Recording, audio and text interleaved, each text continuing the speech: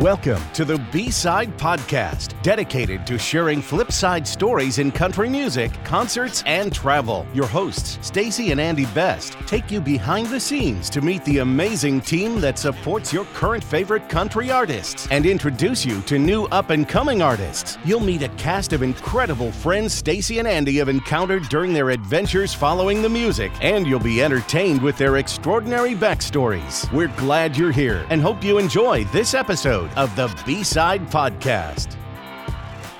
Welcome to the B-Side Podcast. Today we're talking to Joel Gibson Jr. He is one amazing independent country and rock artist, and he is representing the Pacific Northwest. Thank you so much for joining us, Joel. We're so excited to kind of dig in to learn a little bit more about your career and more about you and where you're headed. Thanks for having me on. I've been looking forward to this for a while now, so I'm ready. Yeah, good seeing you. Thanks for popping on. Yes, sir. Good to see you guys too. No, usually we start off with, basically when we get on the calls, where are you from? Obviously, You're unique to us in a sense that, as you know, because we met you beforehand, we'll talk about that a little bit later, but we're big country music fans. We go to Nashville all the time, and we've had other artists really from the South, and we actually had an artist from the Northeast before, but we never really ventured out into Pacific Northwest. So why don't you let us know, where do you actually live? I know it's the state of Washington, and I know Seattle, but can you give us a sense of where you live in Washington? Yeah, so we're a ferry ride from Seattle on the west side of the Puget Sound. So a town called Silverdale. So it's, people think of Bremerton because there's a Bremerton-Seattle ferry and stuff like that, but we're up north of Bremerton. So that's where we currently live. So the company I work for actually is based out of Seattle, a little bit north of Seattle. So I have spent a little bit of time there. Beautiful area. And I know you mentioned in one of your songs that it rains all the time, or we complain if we're not from the Pacific Northwest that it rains all the time. So I can feel you. But beautiful area, great mountains. Beautiful people. And it's interesting because I bring that up, that we go to Nashville all the time. We've had this conversation before, the popularity of, and not to categorize you as country per se. I know in your bio, it's more rock country, but, and I don't want to put you in that hole, but in general with that category, maybe some people think it's maybe a Southern thing, but really country is all over the country. Can you tell me how you got into music in a sense, and how you got into really the rock country sort of spot? And I did read, which was very interesting as well. And I don't know how this happens for a guy that comes from the Pacific Northwest, grew up there, but vacations in the Outer Banks on the totally opposite end of the country. So I did read that. So would you please elaborate? Yeah. So I was born in Tacoma, Washington. Both my parents served in the Army, and they met up in Alaska. And ironically, my mom and my dad, both, their side of the family is both from North Carolina. So it was just a kind of a small world kind of thing. But they split up when I was young, and I spent my summers in North Carolina in the Outer Banks with my mom and that side of the family. And then I'd come back here for the rest of the year. So that influence on the Southern/North Carolina side mixed with my dad's Southern rock. He was into Southern rock and like what I would call traditional country music. So like Merle Haggard, Randy Travis, Alabama, Keith Whitley's another one, still one of my favorites. But that's kind of how that kind of thing merged, and how I spent time in North Carolina and in Washington. It was just really me bouncing back and forth in the mixture of cultures. It's interesting because you mentioned, your dad's influence with rock, the Southern part with country, being on the east side of the coast. What did the Pacific Northwest bring? Because I know when I was going through college, it was Pearl Jam, Nirvana, Soundgarden, which we'll talk about the studio you recorded your new album in as well. Yeah. But I'm assuming that you pull some of those influences in your growing up. It's impossible not to. We're still, I would say, synonymous with grunge. When people think Northwest or Seattle, it's not like, oh, I know this country guy from Washington State. It's Pearl Jam, Nirvana, Soundgarden, Candlebox, these guys. And I listen to them to this day. So they were a huge influence on me. So that's kind of how the rock just kind of makes it into my country.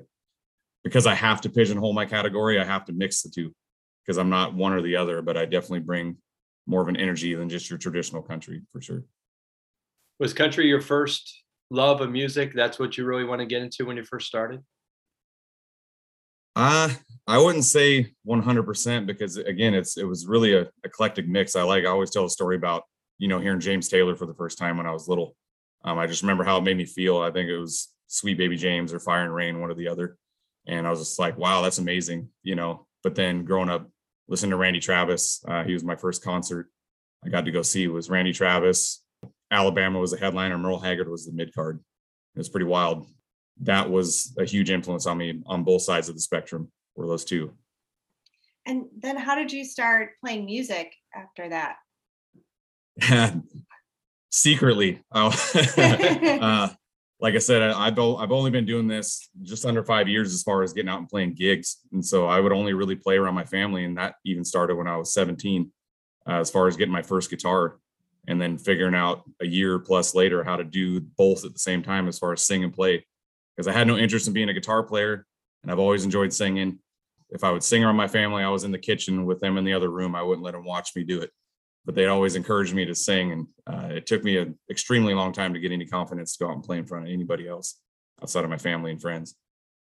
So tell us a little bit about the first time you actually performed. What was that like? And who was it for? Like a little more I'll say, as far as formal, it was 2017. It was my wife. It's a really long story. I won't draw it out too much, but she was singing at work. A guy overheard her and he said, "You got a really beautiful voice." And she laughed at him. He said, "He's got a good voice. My husband does. And he's got a couple of videos on YouTube." And he got on there and checked it out. And just forward from that, he invited me to come out and play, share a show with him and say, "Hey, come out and sing with us. We're playing in my hometown here in Silverdale." And I was pretty much hooked from there. I was like, I think I can do this. That was my first time playing. And it was awesome because Brittany she rallied the troops. Everyone's like, "What do you mean Joel's going out and playing somewhere? Like, we're there, like, let's go," and so it was just packed. And it was definitely, they say, catching the bug, but it was like, all right, I got a lot to learn, but I think it's worth giving it a shot. So there's a lot of parallels with Brittany and you pushing your men to do stuff that might be out of your comfort zone. I feel some parallels here. Yeah. Like Come a on. podcast, I'm at a TikTok, like definitely out of the comfort zone. So I Hey, feel you. it's a lot less work for you than it is for him. Well, because So he's just- good looking and talented and can sing and play That's- guitar. This is also a parallel path for her though, because like I said, she does 90+% of the work. I just get to go out there and play. It's definitely 100% teamwork, but we spend a lot of time learning, market research, we like to call it, and try and grow in our brand, off of other things that we enjoy as consumers, because we're also concert goers too. So, what would I like to see? And I try and emulate that when I go out on stage too. Yeah, it's pretty amazing. You only really started performing in front of others 5 years ago. That's not a that's not a No. long time at all. No. Considering how good you are and how fast it seems like you've gone from not wanting people to see you play and playing guitar and sing, and then here you are today. You've got, brand new album obviously in 2021, but you also produced some stuff, it sounds like, on YouTube, and obviously you had an EP in, I think you said 2017. Yeah. Brought some stuff out in 2018. Yeah. So 2017 is the first time we put the EP out, and that was just me solo acoustic, and that was by attrition too. But as far as the push into music, it was 100%. My wife Brittany, she went out with her friend one night and just said, she came home and they were feeling good, and she came in the house and she's like, "Yeah, so I'm tired of hearing about," because I might have been watching the CMAs. It was like a new song. I had written something and I was watching the CMAs or something like that. And she's like, "I don't want to hear about it. Like, either go do it or shut up. Like, I'm done."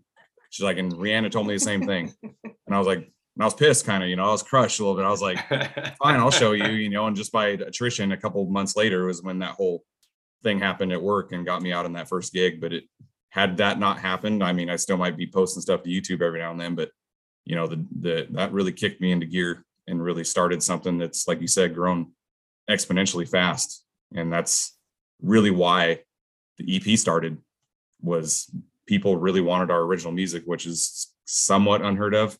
But they said right out the gate, probably within the first 3 shows, they're like, do you have any CDs? I was like, I don't even know how to make a CD. Like, I make you a mixed cassette tape or something, like that's about it. So that's how it all started.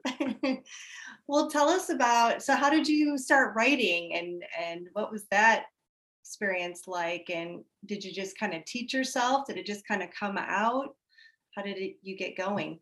Yeah, I mean, I can't say I have a set formula. Everybody's got a different method to writing, or they like to co-write with people, whatever that may be. I've always written whatever comes to mind. Sometimes it's a title, sometimes it's an opening line to a verse or a hook on a chorus, and I kind of build it around that. Every now and then I get certain melodies that I kind of build off of whatever the melody makes me feel. And I've found, at least scientifically through me playing these songs for other people, I found a kind of a common ground. Like if I'm feeling it, they should in theory feel it. If I'm trying to make a cool song to make a cool song, there's no real gravity to it. People connect with it a lot less, I found. But yeah, I go off of feeling and emotion. I'm emotional on the sense, like I do like the sad stuff. I steal a line from Jamie Johnson that, there's a line in a song called That's Why I Write Songs, on his album called The Guitar Song. And it's just, you have this moment, if you ever have a moment where you sing something and you watch a grown man cry, you've done something on some different level, and as a male artist, it's the hardest to win over the male fans for sure. So once I knew I could do that moment, I was good. Do you find yourself writing all the time or jotting down notes when you're driving, or Brittany says a funny line or says something that you're like, that could be a song title? Do you find yourself doing that consistently every day? I definitely write down ideas, but I'd say it's a combination of all that. Brittany's really good at giving me one word and expecting me to create magic with it. I feel like I've successfully done that a few times. There's a song, Tire Swing was one, Learn off our last album was one, Fire off the new album was the same thing. We Are was another one that me and her pretty much wrote together. The one thing I don't do a lot is I don't sit down with the intent to write. It's just not, I can't get the creative juice flowing the same way if I go, today from 2 to 4, I'm going to write songs. And I know that's kind of the model for the Nashville thing, where today we're all getting in a room, we're going to write a hit song. But I don't work like that currently, not because I wouldn't, but it doesn't feel the same to me. And my schedule doesn't allow for me to take a whole day most of the time. So I don't have that luxury yet, I guess. And I'm not mad about it either. That brings me to my question. Obviously, you started out, 5 years ago. You're starting to do a lot of things. But I think when we initially met you, you're full-time working. Are you still doing that? Yeah, I still work full-time. I'm up at 5:30 every day and off around a little bit before 3. And a lot of times I'm changing in the truck, changing outfits and going to whatever show we're playing, or I'm taking the day off to drive down wherever. Yeah. And then getting home 11 midnight and then getting up and going back to work.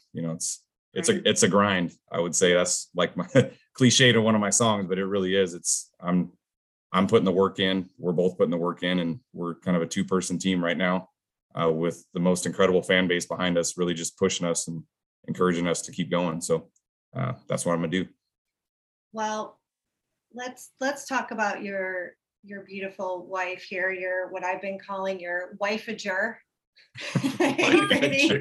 Hi, how are you guys? Hi, great. Hello, great. Brittany. And before we kind of dive into Brittany's big job of, I'm sure, packing outfits for the changes on the way there and scheduling events and keeping your schedule straight for you, I just wanted to share with everyone how we met you guys. So we were on a Welcome to the Sandbar trip to St. John. What year was that? Like, I think it was 2000. It was right before COVID started. It was October 19. Yeah, October of 2019. And so we have some mutual great friends, the Franzens, and they happened to mention that there's this amazing friend of theirs and he's an artist and maybe we can sweet talk him into playing for us. And it was her 50th birthday. And so we thought, maybe we can make that happen. And so we were excited before we even knew anything about you. And you just totally blew us away when you played your little acoustic birthday party set for all of us. And we've been big fans ever since and been following you along. And so it was just a pleasure getting to meet you guys and see how you've really grown, even through, these tough years, the last couple of years with the pandemic and everything. You've just continued to just like any other artist I've really seen, just plow through and find innovative ways to just keep going and do some fresh, innovative delivery of music, I guess, so to speak. But before we get into that, so Brittany, tell us a little bit about your role and maybe some of the daily tasks that you work on as the wifeager for Joel. Oh man, what do I not do? That might be smaller. No, I try and help wherever I can. I started doing this full time in July of 2019. It was his dream. It was his passion. And I'm like, well, I like this industry. Let's go for it. I love management and I love all this. So why not give it a shot? So now I book shows. I talk to venues. I'm a sound engineer now, believe it or not. So that's kind of fun. So I run all our sound when the band plays, and I handle the band. I do the merch. I do the website. I do all the shipping. You name it, I do it currently. I have to do everything but sing. And sometimes he'll get me to do it. Yeah, I think we've heard. Sometimes. Yes. Maybe on the couch concert. Yeah. Yes, definitely heard you on the couch concert. No, that's a fantastic job. I can imagine being an independent artist with your wife / manager. You need that connection, right? And you need that confidence and that trust that each person is going to bring what they need to the table to get this thing moving forward. Because that's one thing that we always say when we, have these discussions with the artists, and our admiration for what you all do is that the passion and the tenacity and the wherewithal that you got to have to, like you said, we call it the grind, and the effort it takes to really try to make it to where you want to go is, I love it, which is why we do this podcast and why we love to go and watch live music and talk to people like yourselves, because I don't know, it's just today's world, you don't see a whole lot of that, right? Somebody following their dream and willing to really sacrifice a whole lot because everybody's they want stuff now. They want that instant gratification now. And it just seems, I don't know, maybe old school is not the word for it, but that's what I call it. It's the old school way of doing things. I'm gonna go out and earn it. That's kind of, I spent a lot of time with my grandparents, right? So I was brought up in that old school way of like, you want something, you go earn it. Like I'm not in the, swipe up, instant gratification, get rich quick, get on American Idol, get your golden ticket, and you go out there. And that's why I personally feel why they don't really have a lot of sustainability a lot of times is because they haven't been out there in the trenches and playing those shows where nobody's listening, or like in our case, sometimes you have those moments where it's real popular one night and it's popping. You go to your next show and there's 10 people there and they could give a shit less if you're there. So you just don't know, And that's the thing is you just focus, right? And no matter how many people are in the crowd, you just have to bring it, not knowing who may be out there, who's that person that might say something to somebody else, might have a connection. And it's really about, and what we've learned with people is how you treat people as well, right?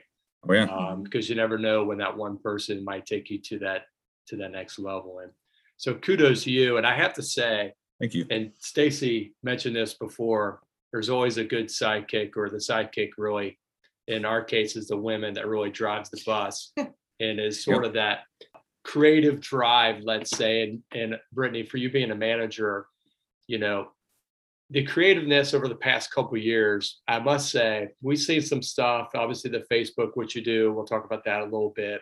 And we see some other artists do the online stuff. And it's like everybody just totally pivoted, right?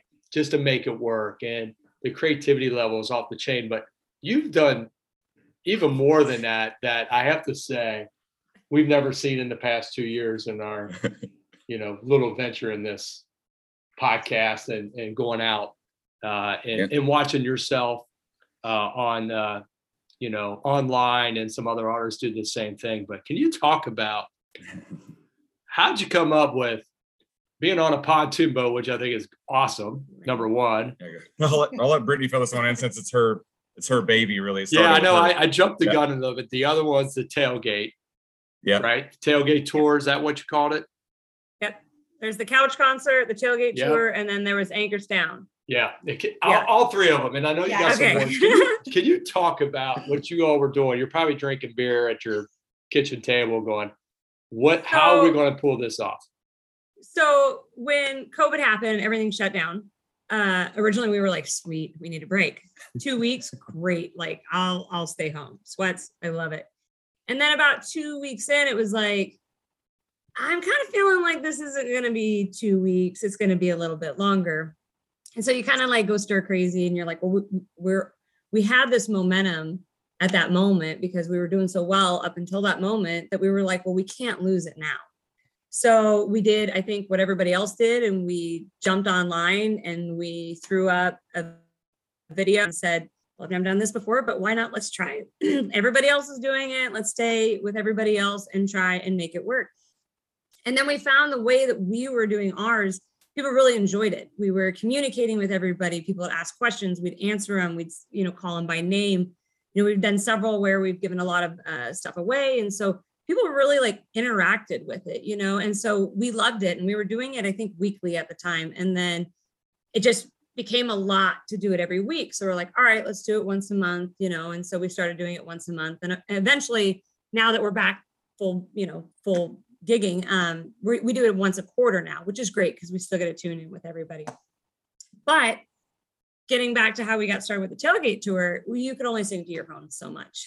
And then you're like stir crazy. I mean, people getting, told that they have to stay home for so long. I mean, it takes a strain on everybody mentally. And it just so happened to be May, which is Mental Health Awareness Month. And I looked at Joel and I said, look, I need to see people. Like I have to physically go out and see people. We don't have a large family here. So it's just the three of us. And I said, what can we do? What can we do? So we're just hanging out like everybody else, just having, probably eating dinner and drinking a couple beers and just like, what do we do? And I said, what if we just played on your tailgate? Like, what if I had seen this photographer and she was taking, I don't know if you guys saw them, but she was taking photos of people on their porches and they would have like socially distance and, quarantine. They'd bring the toilet paper out and they'd bring all this stuff and they'd make these cute photos.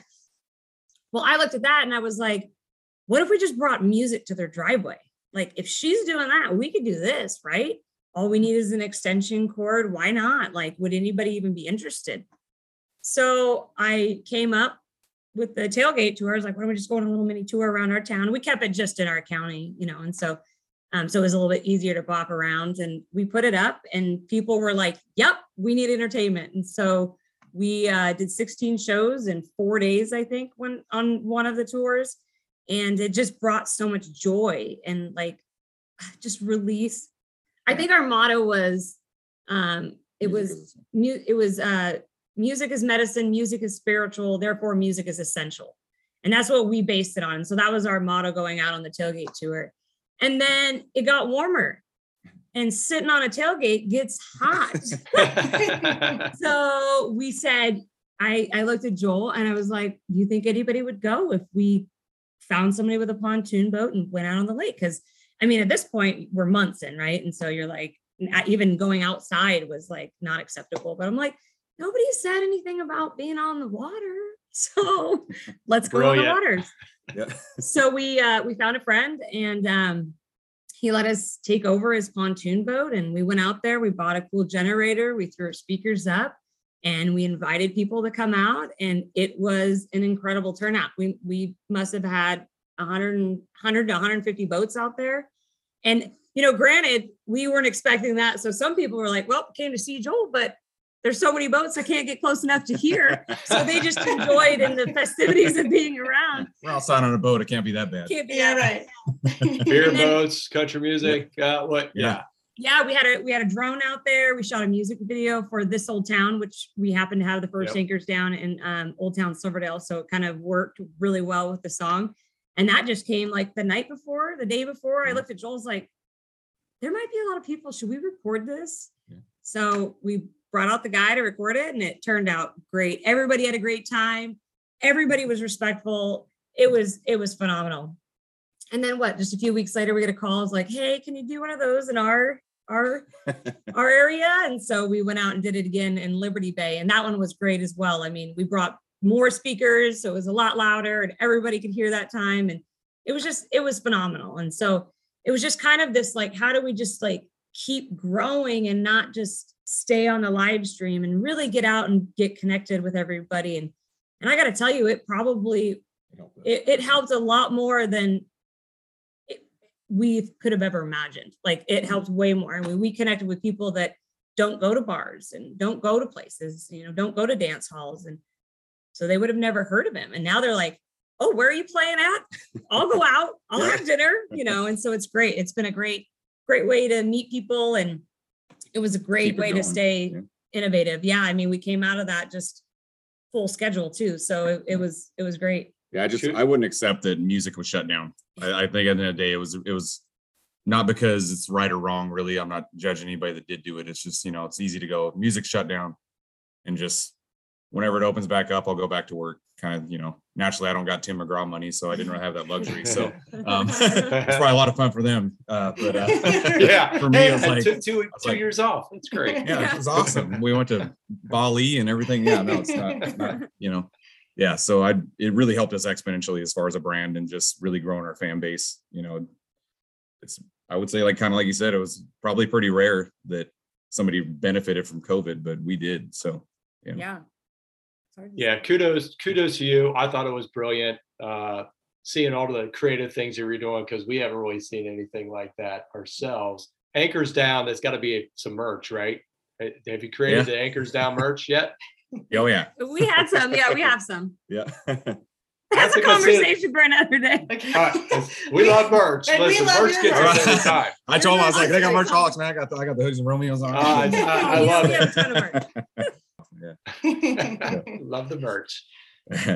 Well, with that too became, some accolades from your area. Can you talk about that a little bit? Because it sounds like you won the best outdoor concert. You won what's that county? Can I pronounce it correctly? Yeah. Kitsap Award. It was pretty wild because, again, it was COVID, but I mean, I joke that, like, I only won because nobody else could get nominated because the events didn't happen. But a win's a win, man. I'm taking it. Like I said, I was born and raised here, and we really truly have a great community in this region, let alone this county. And again, a lot of them are country music fans, which is not synonymous with this area, period. But I can tell you, every time a country concert comes to town, it's selling out, and they could do it 2 nights in a row. But the Best of Kitsap was huge for us right out the gate because it's all community nominated. So it's not something I can nominate myself for. And just to see how fast it grew and then won, and then went into the next category for the best of Kitsap, and taking the all around thing was huge, getting the plaque and stuff. I mean, I was just as good as a platinum album for me. It's hanging up in the house. It's, because I grew up here and I watched all these businesses and different things win, and normally it is a business or it's a fair or festival or a restaurant, and he's the first artist. I'm just a guy, so for an individual person to win anything in that award category, period, is pretty wild. So I think it goes to the creativity and something you can't underscore, and you'll never be able to measure it, but the mental health aspect of it. We talk about music, brings people together, but during that time, you weren't, it's a little different story in the Pacific Northwest and maybe the Northeast. Yeah, it really is. College. We actually had a lot of people reach out to us and tell us how much that helped them through that time. And so that was really important. I mean, even people we never met before coming up onto the boat at Anchors Down, just paddling up and just, thanking us. And you're like, hey, I'm just happy you're out in the sun and we're having a good time, but you're welcome. And so that was a big part of it. It was really like people needed it, and I don't think people realized how much they needed it until they got it.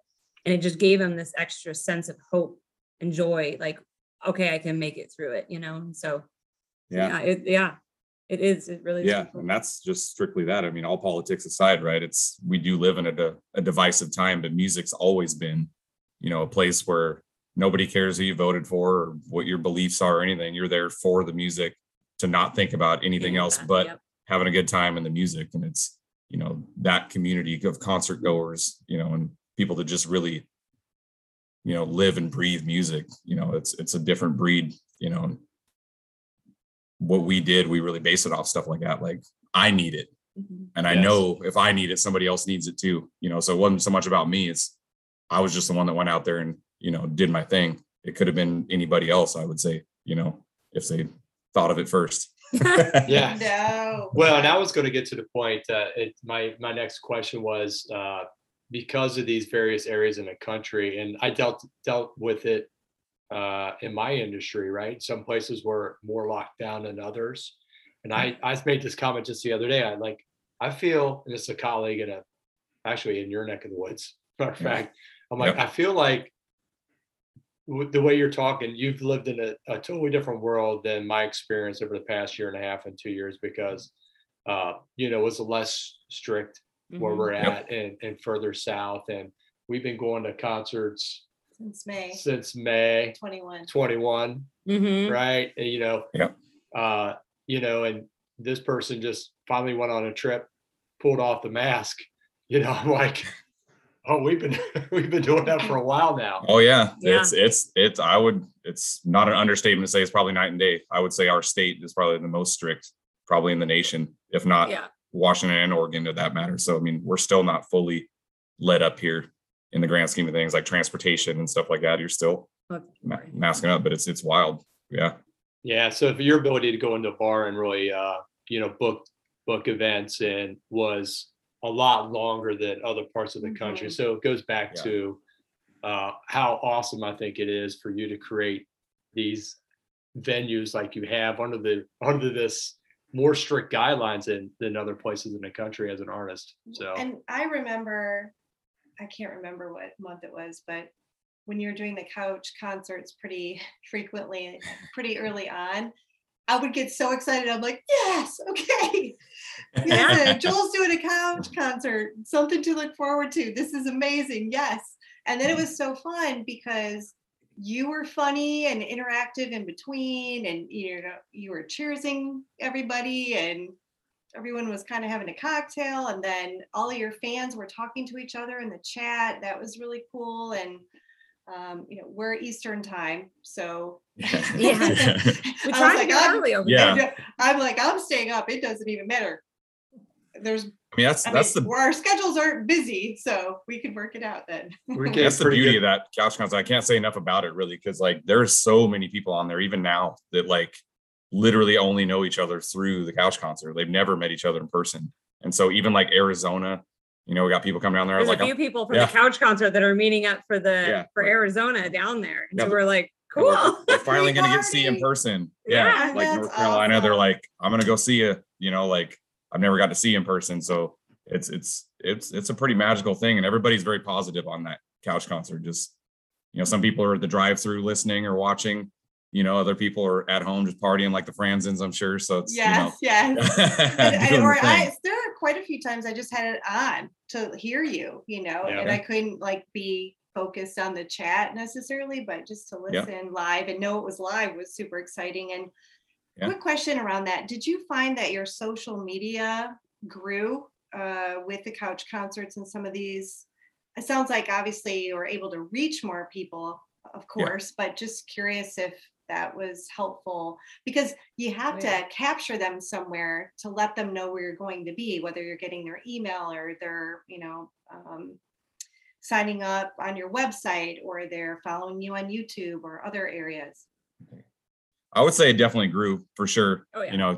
You always wanted to grow more and more and more, but if anything, people would look forward to the couch concerts first and foremost, but then, that word of travel and we were getting more shares on our posts, or like, hey, I guess the big thing is like, hey, I got friends and family wherever you're playing down there. Or, hey, we're coming to town. We want to come see you. So it grew in that aspect, definitely our page likes and stuff like that was good. It grew a lot. It really did. I was surprised, I was like, if I could get like, 20, 40 likes in a month or, like connect with that many people, like that was great. But when you go from like 1,500 to 6,000 in a year, you're like, okay, we're doing something. It's going. All right. And then that has just grown to, their extended families and everything. So it's really worked great for us, especially, YouTube videos too. That's been great as well. So we're under the pandemic. You're writing, you decide to go into the recording studio with a new album. So tell me how that worked. It was difficult, I would say. We knew we were ready for new music, and we knew, at least we thought we knew, it was coming to an end at that point. But, thank goodness we did it when we did it. But it was really finding a studio that would let us come in there and record live. There were so many studios that were like, nope, or only, one person at a time, masked and all this, so much restriction. But we eventually found one, and it was Robert Lang Studios in Shoreline, which is one of the most renowned studios in this region. And it was really a matter of getting the band over here, rehearsing the originals, coming up with the arrangements. Oh yeah, with the band jams too. Yeah, that's something too. I had trained pretty much a new band minus my bass player during the pandemic.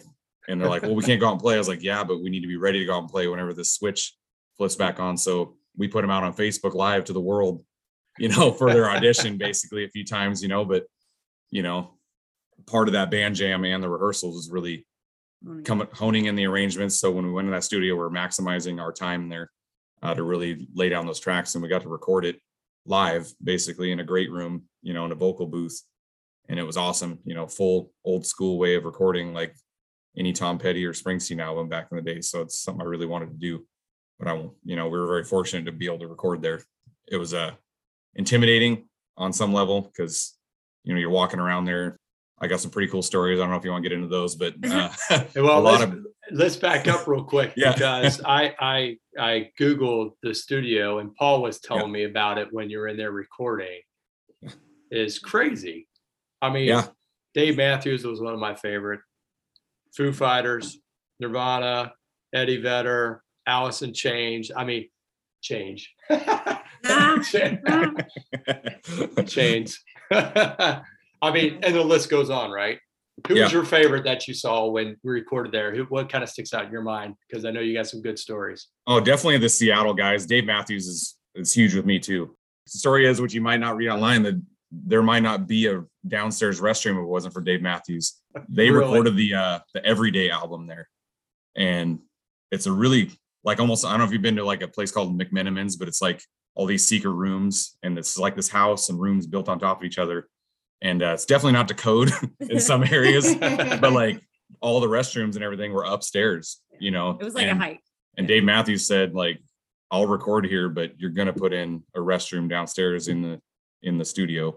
So I don't got to go up these wonky ass stairs. But definitely Dave Matthews. Peter Frampton was actually there a few weeks before I was there. And another band you probably remember, Presidents of the United States of America. They're from here too. They sang a song called Lump and Peaches and stuff back in the 90s. Heart's been there. Yeah. So, I mean, it was intimidating. And, the icing on the cake is the guy, our engineer, Jaquel Tristram, who was amazing. He set up everybody first, and then he waited to come into the vocal booth to set up the mic. And they call it Newman U47, and it's an authentic one, like old, like 1950s mic. And he's like, no pressure, Kurt Cobain cut vocals on this mic right here. Oh, so here I'm in this vocal booth going like, I'm not worthy of being in here. So I had to get in a different headspace, but we really absorbed that experience and just really soaked it in. Like, if this is the last one I get to do, I wouldn't want to do it anywhere else or any other way. That is really cool. Mm-hmm. It's interesting because in my brain, Paul was talking about this, and I was doing the research and how many people have been through that studio. Then you look at the pictures, you talk about it is a wonky place. I mean, does it have did I read it has a basketball court in it? Did I see on that floor plan, there's actually a basketball court in there as well? Yeah, downstairs, he's actually turning that pit into a full scale, like, orchestra recording room. I mean, this guy is like a mad scientist, like super cool dude. Robert Lang, that is, so I mean, it's literally, they call it the Bat Cave. Yeah. The rock work in there is everything's just like literally on top of each other, and like, oh, let's build this here. Let's put a different mixing room over here with a different board in it, and then naturally they got all the plaques on the walls that different artists and bands have sent them when they go gold or platinum, and thank you, Robert Lang. And it's pretty wild. No pressure to see all that. Yeah. Exactly. Foo Fighters, they recorded their demo cassette there, and to see that and know that is pretty intimidating, but super cool at the same time. So I had a data point in my brain because we talked about, this was the only studio that would allow you to come in as a band and record, and the nostalgicness of the studio and the people that come through there. And I know as an independent artist, it's out of pocket, right? Like you are paying some money for the studio time. You're talking about a new band and practicing. I had to imagine Brittany's probably like, you guys got to get this right.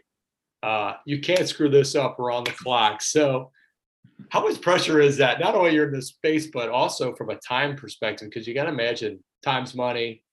That's got to crush your creativity a little bit, right? Like keep on going. Well, I'm going to start by just saying that I'm really good at micromanaging. So that's true. Every single one of these guys knew exactly what they were getting themselves into, and I allotted for a lot of extra time for them. So it really wasn't as stressful as you may think. I had everything lined up. The itinerary, everything was great. Everybody had lunch break. It was fun. There wasn't a lot of pressure because the band really had the music once we got to the studio. Mm-hmm. Having our friends over to work on music, that's just having your friends over. And we were lucky to be able to have them over and willing to come over during that time too. So I don't feel like there was a lot of pressure. I think the pressure became the pressure of recording in such crazy studio. I mean, that was phenomenal. So, I'm just so happy that we got that experience. I made the best. We all made the best of it, and everybody just kicked ass. And I feel like we put out a good product, Something worked really well because the album is absolutely incredible. Let's talk a little bit about Small Town Truth and maybe share with us maybe some backstories on the couple of the songs, or what special projects do you have coming up on any of the songs? Yeah, so most recently we put out a video for the song on there called Fire.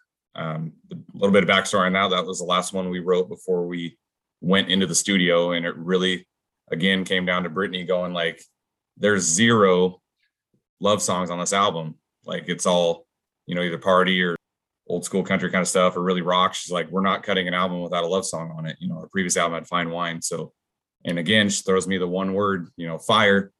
I'm like, what am I supposed to do with that? She's like, fire, hot, sexy, and this, that. And I was like, for whatever reason, I've always been a, blues fan for a long time. I'm a big Stevie Ray Vaughan fan, particularly. I said, I've always wanted to cut a blues track so I could sing more of a bluesy vocal. And I knew the guitar player that I was bringing in there, one of my original guitar players, Greg Warrens, I knew he would just tear the guitar pieces up, especially the solos and stuff. And so that song came together really quickly between me and Brittany. Probably within the day, if not less than, a handful of hours, really just kind of coming up with the final arrangement. So that's the one we put out a video on YouTube for Fire. After that, We Are is another one we really like. We wrote that together. That's a real rockin', I would say, edgy song, but it's really about unity, diversity, and everybody just being together. Kind of like that age old thing. We all have a lot more in common than we'll ever give ourselves credit for, because, we want to draw the line and pick a side kind of scenario. And the second track on there, Damn Sure for Me, we're getting ready to film a video for that on May 13th at the Garage in Bremerton. Looking forward to that because that's going to be our first, super fun live audience video, and not far from our hometown here. So that should be fun. I can't wait to put that out this summer. So heck yeah. Do you have a favorite on the album, Joel? That's tough, man. It's like, do you have a favorite kid? Yeah. I get to say, yes, I do. I only have one. So my favorite kid, right. But song, there's so many because they mean so much different things to me. You know what I mean?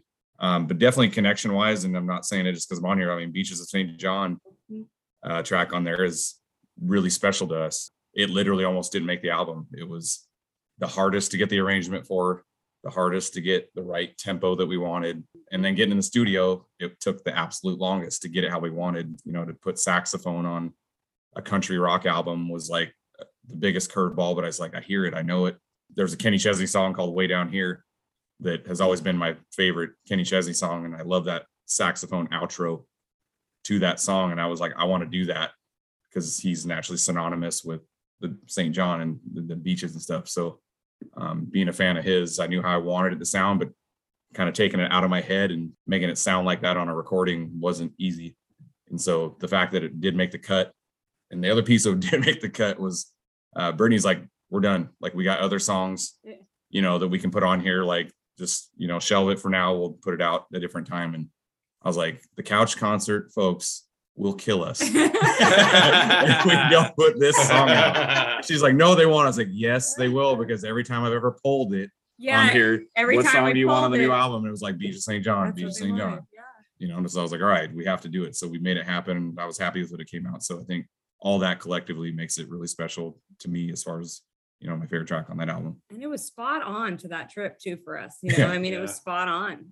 It's great. It captures that whole. Yeah, you talked about singing at the birthday party. It was what an incredible place that was. If anybody ever sees pictures of that place, it was just incredible, like built-in amphitheater. Yeah, it was set up almost like a mini stadium, right? Yeah, you couldn't have had a big. I may never get to play the Gorge or Red Rocks, but that backdrop's gonna be tough to beat. I'm telling you. So, sounds like you get other songs canned. How many songs have you really written over COVID? Was it really motivating for you because of the time?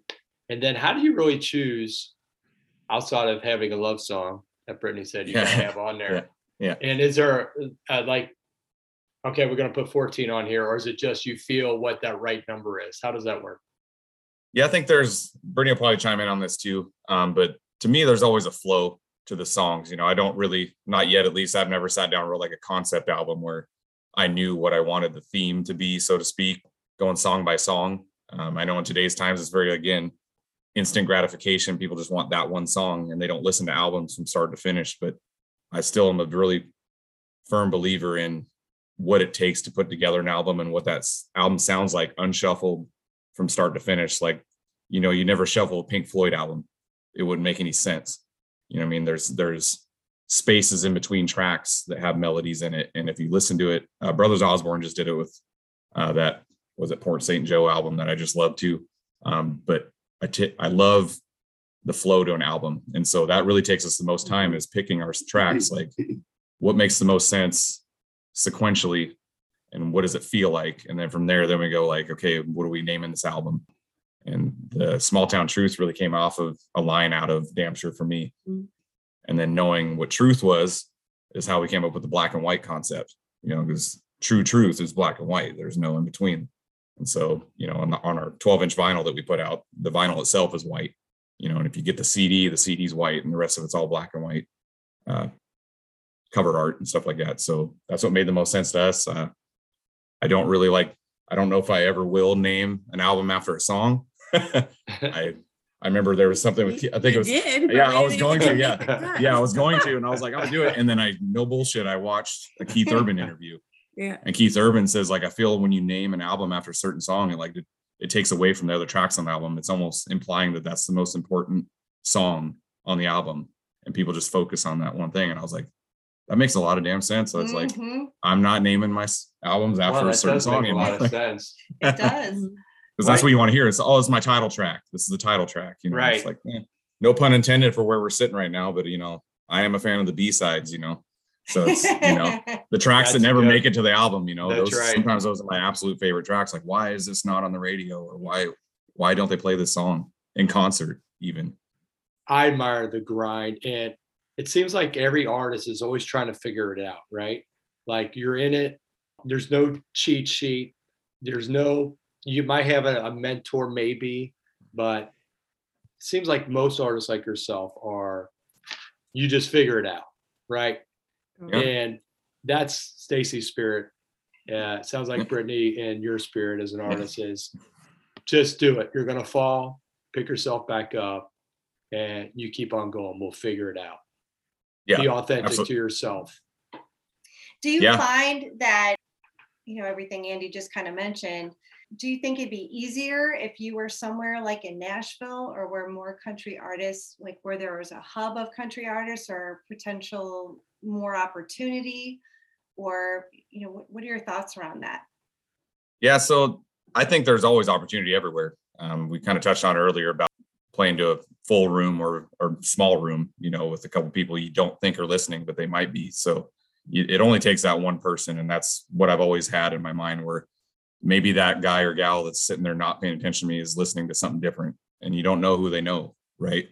But as far as being up here in the Pacific Northwest, Vice, right now, or have not been in Nashville playing music, is, one advantage I have up here is, I'm a big fish in a small pond, so I'm able to really capitalize on this region and really get out there and build my fan base. And then you go down to somewhere like Nashville or Austin and these areas, you're a small fish in a very big pond, and there's a lot of talent down there. It doesn't mean that, we don't have the chops to go toe to toe with them. It's just, it's a different realm. And I think how I've chosen to build our foundation is really, I want to have my fan base here. I would never want to just run to Nashville or go somewhere and then come back home and nobody knows who the hell I am. Because I've seen that happen with a lot of people. They just go, oh, he's going to be a big star. He's taking off, because they're always saying, when are you going to Nashville? When are you going to Nashville? Oh, yeah. You know what I mean? And people go to Nashville, never come back, but they also sometimes, a lot of times, never make it either. That sounds just like Joel Gibson Jr. to me. That once and loyal to his hometown, and that's a country song right there. Yeah. Well, the word authentic comes to mind, right? Mm-hmm. Yeah. I mean, I don't authentic to yourself. That's the thing. We don't talk about it. We be about it. We've been very, very, I can't say it enough, so fortunate right out the gate for people to get behind us and really spread the word, including you guys. Talking about just promotion and marketing, what are your plans to continue to promote Small Town Truth? I'd really like to, I'm at a point right now where I'm currently looking to hire a team.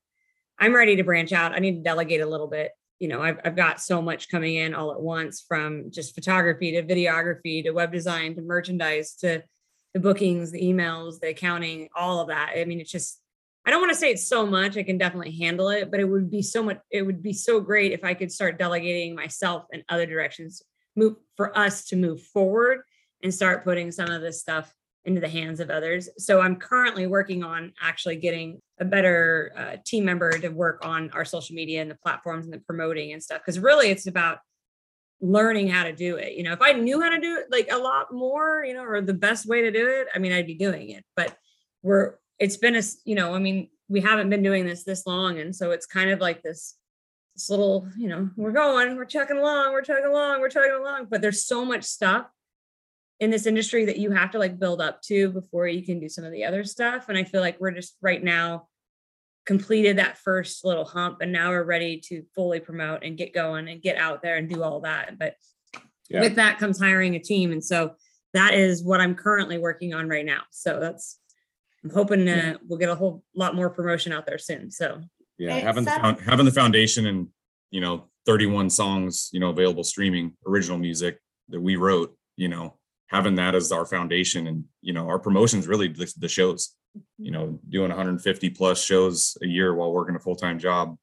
It's really incredible. Again, it's the put up or shut up, step up or step aside kind of mentality, where it's, we want it, and I'm willing to work for it to get it, but no excuses also in between. Well, and it helps that we have a great time doing it. We love doing what we do. We have so much fun.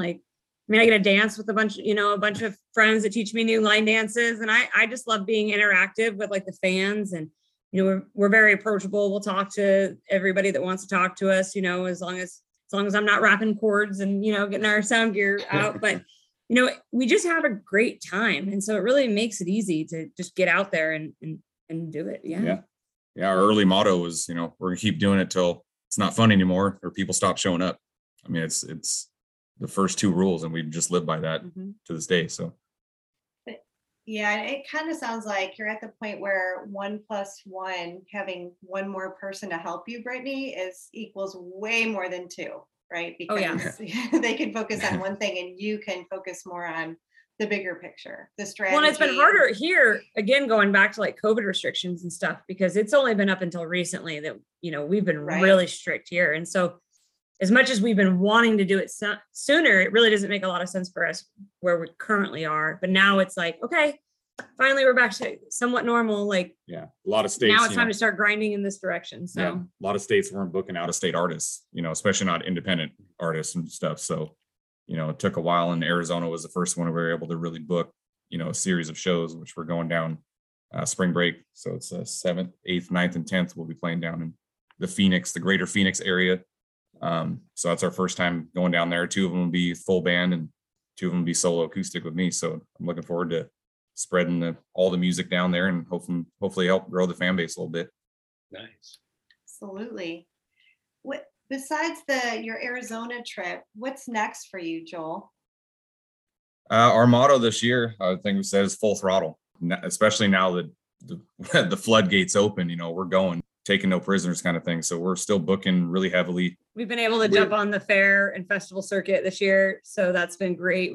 We were able to go to a fair association convention and play for a bunch of them too, which got us a bunch of shows. So getting on that circuit is going to be really beneficial to putting us in front of people to headline, to open up for headliners and things of that nature. So that's the direction we're really pushing right now, is to become that go-to opener for the headliners when they come to this area, and so that's what we're pushing for right now.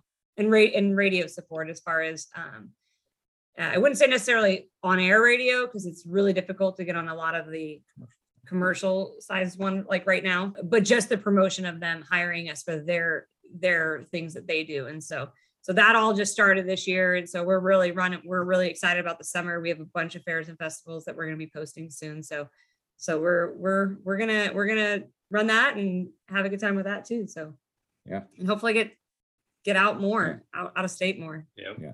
And we are working to go full time. That's currently what we're doing, is we're putting in a lot of hard work right now, so we can try and just do this full time and just really get out and travel and get to farther out, Nashville and back to South Carolina, North Carolina, Florida, so.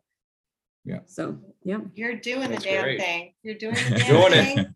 Doing And representing the PNW all along the way. I'm sure they're so excited to see you, have you, promote you, and your biggest cheerleaders. Where can everybody find you, Joel, and your music? So we're on all major streaming platforms, your Spotify, Pandora, iTunes, Amazon Prime, YouTube, of course, websites, joelgibsonjrmusic.com. It's got our calendar on there. Our merchandise, our shop is all on there too. And then actually Facebook, Instagram, Twitter, TikTok, if you want to laugh at us trying to do it. But hey, I can't we did laugh pretty at good. you. We did pretty good on 316. We did the beer crashing thing like Stone Cold Steve Austin. So that one's doing pretty well for us. So Oh, good. I didn't see that one actually. You did. Oh, I gotta go check it out. I didn't see it. I love it. I love it. Yeah. Well, everyone go check them out, and you got to check out their merch too. The music's amazing, Yeah, but your merch is branding, your website, and your merch is really, really good stuff. I love the patch on your hat, how it has, the state of Washington, but it's got, I love that stuff like that. Brittany raised her hand. I feel like that might have been her idea. I'm pretty sure. Yeah. We I kind of feel came ya. up with it. We came up with a J because I live in Western Washington. So if you look at Western Washington, it looks like a J if you split it out. So I was like, if we just fill in the rest of Joel Gibson Jr. on it, turn it into the whole state. I love that. It's kind of it wasn't meant to be a flex, like I'm taking over the whole state, but it's, we're putting the work in, maybe it'll happen. That's right. You're going to take over the country. What are you talking about? Not just one state.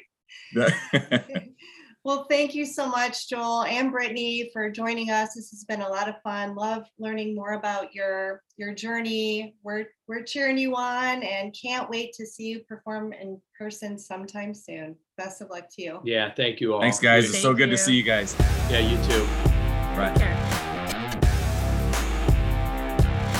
Thanks for listening to the B-Side Podcast. If you like what you hear, share the podcast and hit the subscribe button so you get updates on all new episodes. And we love feedback, so ratings and reviews are appreciated.